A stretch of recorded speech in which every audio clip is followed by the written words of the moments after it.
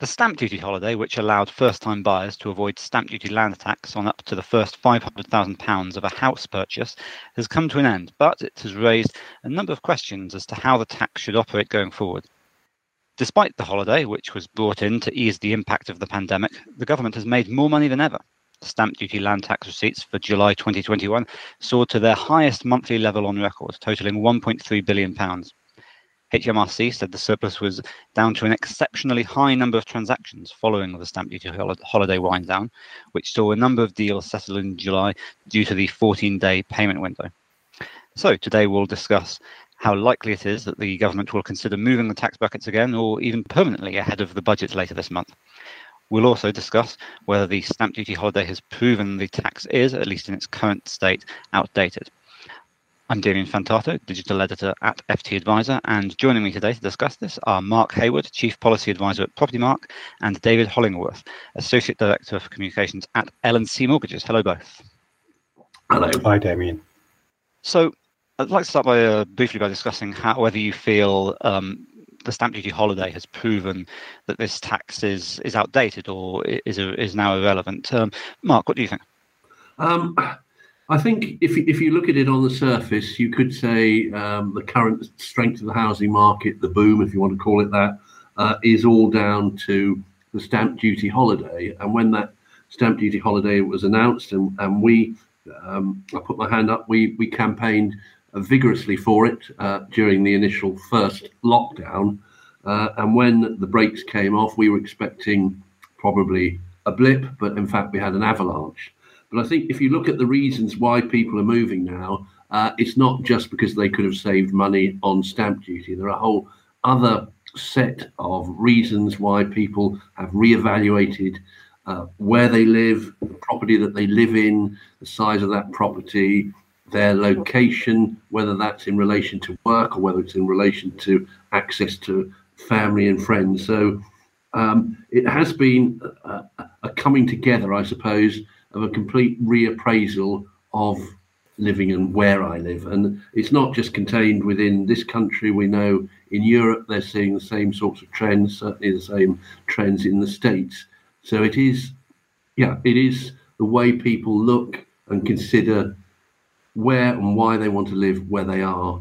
And of course, when you look at the fact that a lot of them are now working from home, have been and may well continue, that features in it as well. Monies remain cheap. That's not going to last forever. There are loads of factors here that contribute to the position that we're now in. Mm-hmm. What do you think, David?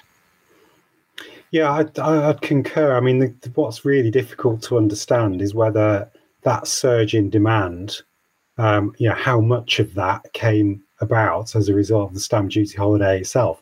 Stamp duty holiday certainly did no harm in that. But of course, what it does do is bring those deadlines, which cause the massive spike and logistical issues that the whole market has to contend with as those deadlines are reached. And you see those massive spikes of completions. But that sounds a little churlish, I suppose, because when we went into lockdown, certainly the market would have been looking for something like this. And what it very, very successfully does is show buyers that the market is open and ready for business, which, of course, for a period of time, it was very much closed down.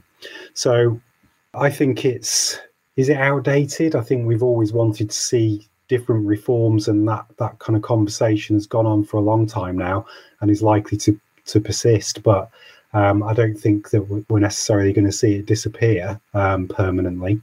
It's just how much does it stop buyers buying? I think if someone's made a decision and fallen in love with a property, stamp duty isn't probably going to be the deciding factor about whether they buy that property or not. Mm-hmm. As we've come out the other side of the stamp duty holiday now, David, what do you think the long-term impact of its stamp duty's reinstatement is going to be as the housing market continues? Yeah, so it's back to a case of as you were, I suppose. I'm inclined to agree with Mark in terms of the fact that working from home, how offices start to return to business, many looking at a hybrid approach, that, to my mind, is likely to see demand in the housing market persist, because I think those who haven't made that move because of a more urgent need to get more space, get outdoor space, get office space, all of those things, there will be a cohort, I think, who've been waiting to see what happens, because they may even be able to just completely rethink their location. So rather than being within commuting distance, they may be rethinking, now that their work situation becomes more clear, about a move further afield and how that could work for them. So I'm inclined to think that demand will continue for some time, and of course that's supported by the very low mortgage rates that we currently have. Although again, we can't rest on our laurels there, because there's certainly going to be some upward pressure on rates. Mm-hmm. What do you think, Mark? How do you think the reinstatement of the stamp duty is going to impact the market? I think it will certainly has an impact on affordability. But I think the other thing that you need to look at the moment is the basic economic principles of supply and demand. Supply is at an all-time low. It's at the lowest level that it's been since records began. And when I say lowest level, the number of houses available to buy. So that is very, very limited. And that's not just in areas of high desirability, but throughout the country. And whilst that remains, I think the housing market will continue to be strong. If we look back at housing slumps in the past, it was always combined with extensive general inflation, high interest rates, high unemployment, and general high availability of property. So we haven't got those distressed properties out there being sold. We haven't got people being squeezed particularly. We know the employment situation is very strong at the moment in this country. So I think for the time being, and we can't mitigate for things that we don't know will happen, whether you want to call it the grey rhinoceros or the black swan or all these unexpected things that might happen. I think generally the market will remain. We know there's confidence out there. We know that from our members throughout the UK that there is a huge desire to move and to buy. Mm-hmm. So looking forward, how likely, Mark, would you say it is that the government will consider moving the tax brackets again, whether permanently or temporarily? I think probably what is likely, that will be a wholesale reevaluation of property taxation, full stop, and that will include council tax, capital gains tax, how investment property is viewed. I don't think they're going. They have, let's face it, they've done very well out of this in terms of revenue. They need that revenue. We know the government is looking for income wherever it is. So I don't think we're going to see, certainly not in this spending review, a wholesale giveaway. What do you think, David? Yeah, I mean, it's been used as a way to structure and favour certain types of buyer. So landlords have certainly not fared too well on that front, and stamp duty has been one of the tools that has been used to single them out as being that market being dampened.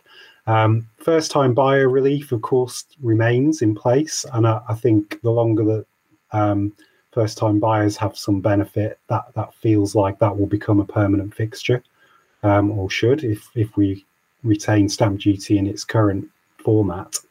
But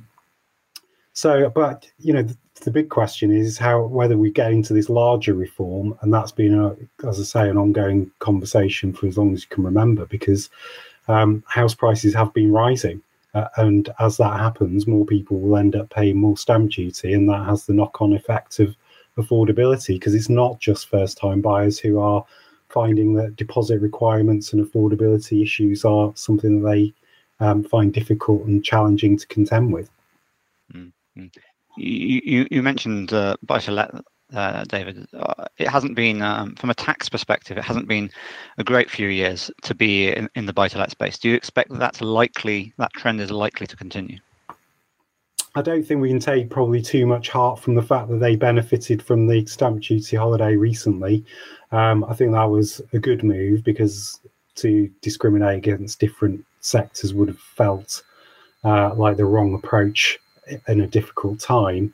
But I don't really see there's any signs that there's going to be a reversal of the approach to buy-to-let, full stop. And of course, that's been extended to overseas borrowers as a kind of very visual approach to how they're trying to make sure that property is remaining more affordable for people here. Mm-hmm. Do you think that it's going to continue to be a taxing time, if you'll excuse the pun, to be a buy-to-let landlord, Mark? I think it will. The government, not just the government, the Chancellor and the Prime Minister have both stood up to say the UK should all be about home ownership. People should own their own home, and I think currently that is their goal. We know there's the Renters Reform White Paper, which started off as a bill, but it's now a white paper, and that the Housing Minister commented on that at the party conference, in effect that they will want a register of landlords, which we don't have. They have that in Scotland and Wales, but we don't have that there. But the only reason I think they want a register of landlords is to find out who they are, and then they can look at them to gain further revenue. So I don't think we're going to see any huge change. I think it will be quite interesting to see whether some of the energy efficiency requirements that are on landlords already, whether stamp duty starts to play a role in that kind of work. Because could it be that with the requirements for us to make our homes more energy efficient, would stamp duty be a lever that they might pull on to try and incentivize homeowners to make those improvements?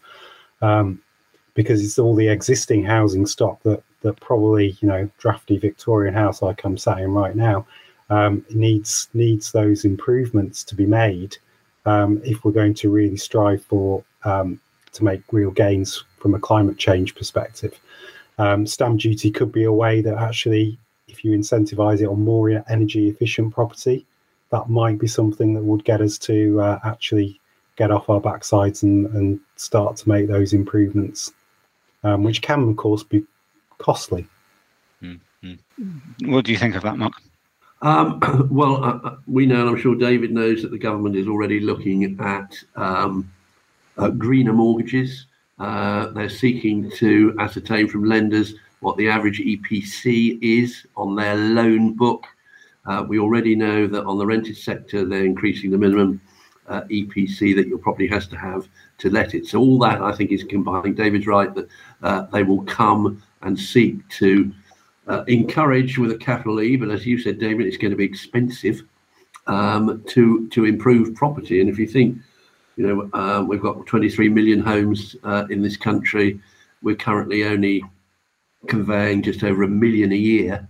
So it's going to take a long time to get around to people having to improve their home. And what we know then, that will then be an impediment to people putting their houses on the market, because it doesn't come up to the right EPC level, or it's going to be so unattractive if we have an SDLT penalty that they won't actually, they'll just stay put. Mm-hmm. And you mentioned, Mark, a little earlier, the potential for a more wide-ranging review of the way property is taxed. There have been all sorts of suggestions about this, wealth taxes, land value taxes, all sorts of different things. What would you favour? It's very difficult when we're all sitting in our own homes, and we're probably all homeowners. I think whatever they do has got to be transparent. It's got to be affordable. As you say, we've talked about wealth tax. We've talked about mansion taxes, which was going to be applied not to properties, but mansions that were just over £1 million. Now, the number of those has increased. We know, for instance, France has a wealth tax of whatever it is, 0.5%, I think, of your wealth over a certain figure. It's great, but people have to pay for this. You have to take away what you can't continue to pay your council tax of £2,000 to £3,000 a year if you've got to pay a wealth tax. So, as I say, it needs to be looked at in the whole. We know there's probably going to be a general election within 22 months plus. So the government may well look at something that is not going to be off-putting to what they consider to be their hardcore voters. David, what would you favour if there was to be a sort of a wider review of the way property is taxed? I've learned to try and deal with what you're given, really. But I think if we look at the sort of fundamental issues with stamp duty, the criticism would come from issues like older homeowners staying in larger properties than they require, put off by the fact that they may face stamp duty bill. So is that lack of mobility that it creates that can pose its own issues in terms of that natural turnover of stock that you'd expect. So you could see a younger family moving into those bigger homes as older homeowners start to downsize. And I think that's become a feature that perhaps we're aware is only exacerbated by stamp duty. So, but I equally, I've seen talk of people saying, well, perhaps stamp duty should be payable by the vendor rather than the buyer. And of course, then that does actually have an impact on those older homeowners who were looking to downsize. So, look, I don't think anything's perfect. We were quite pleased to see the slab tax the slab calculation disappear. That felt like a evolution. But as Mark says, maybe this needs to be considered in a much broader and global overview, really, of property tax, full stop. Well, the on the pension side of things, they've been hoping for a wider review of pension reform tax relief for quite a few years. So I think if you're going to add stamp duty to that, there might be quite a long wait, I think. Anyway, cool. Well, thanks very much for your time, David and Mark, and thank you very much for listening, and tune in again next week for the next edition of the FT Advisor podcast. Join Capital Group CEO Mike Gitlin for a new edition of the Capital Ideas Podcast. In unscripted conversations with investment professionals, you'll hear real stories about successes and lessons learned, informed by decades of investment experience. It's your look inside one of the world's largest asset managers. New episodes are available monthly. Subscribe wherever you get your podcasts. Invest 30 minutes in an episode today. Published by American Funds Distributors, Inc. It's the Kia Summer Sticker Sales Event, so give your friends something to look at, like a B&B with an ocean view, an endless field of wildflowers, or a sunset that needs no filter. Make this a summer to share and save with a capable Kia SUV or powerful sedan. See your local Kia dealer or visit kia.com to learn more. Kia, movement that inspires. Call 800-3334-KIA for details. Always drive safely. Sale applies to purchase of specially tagged 2024 vehicles only. Quantities are limited. Must take delivery by 7/8/24.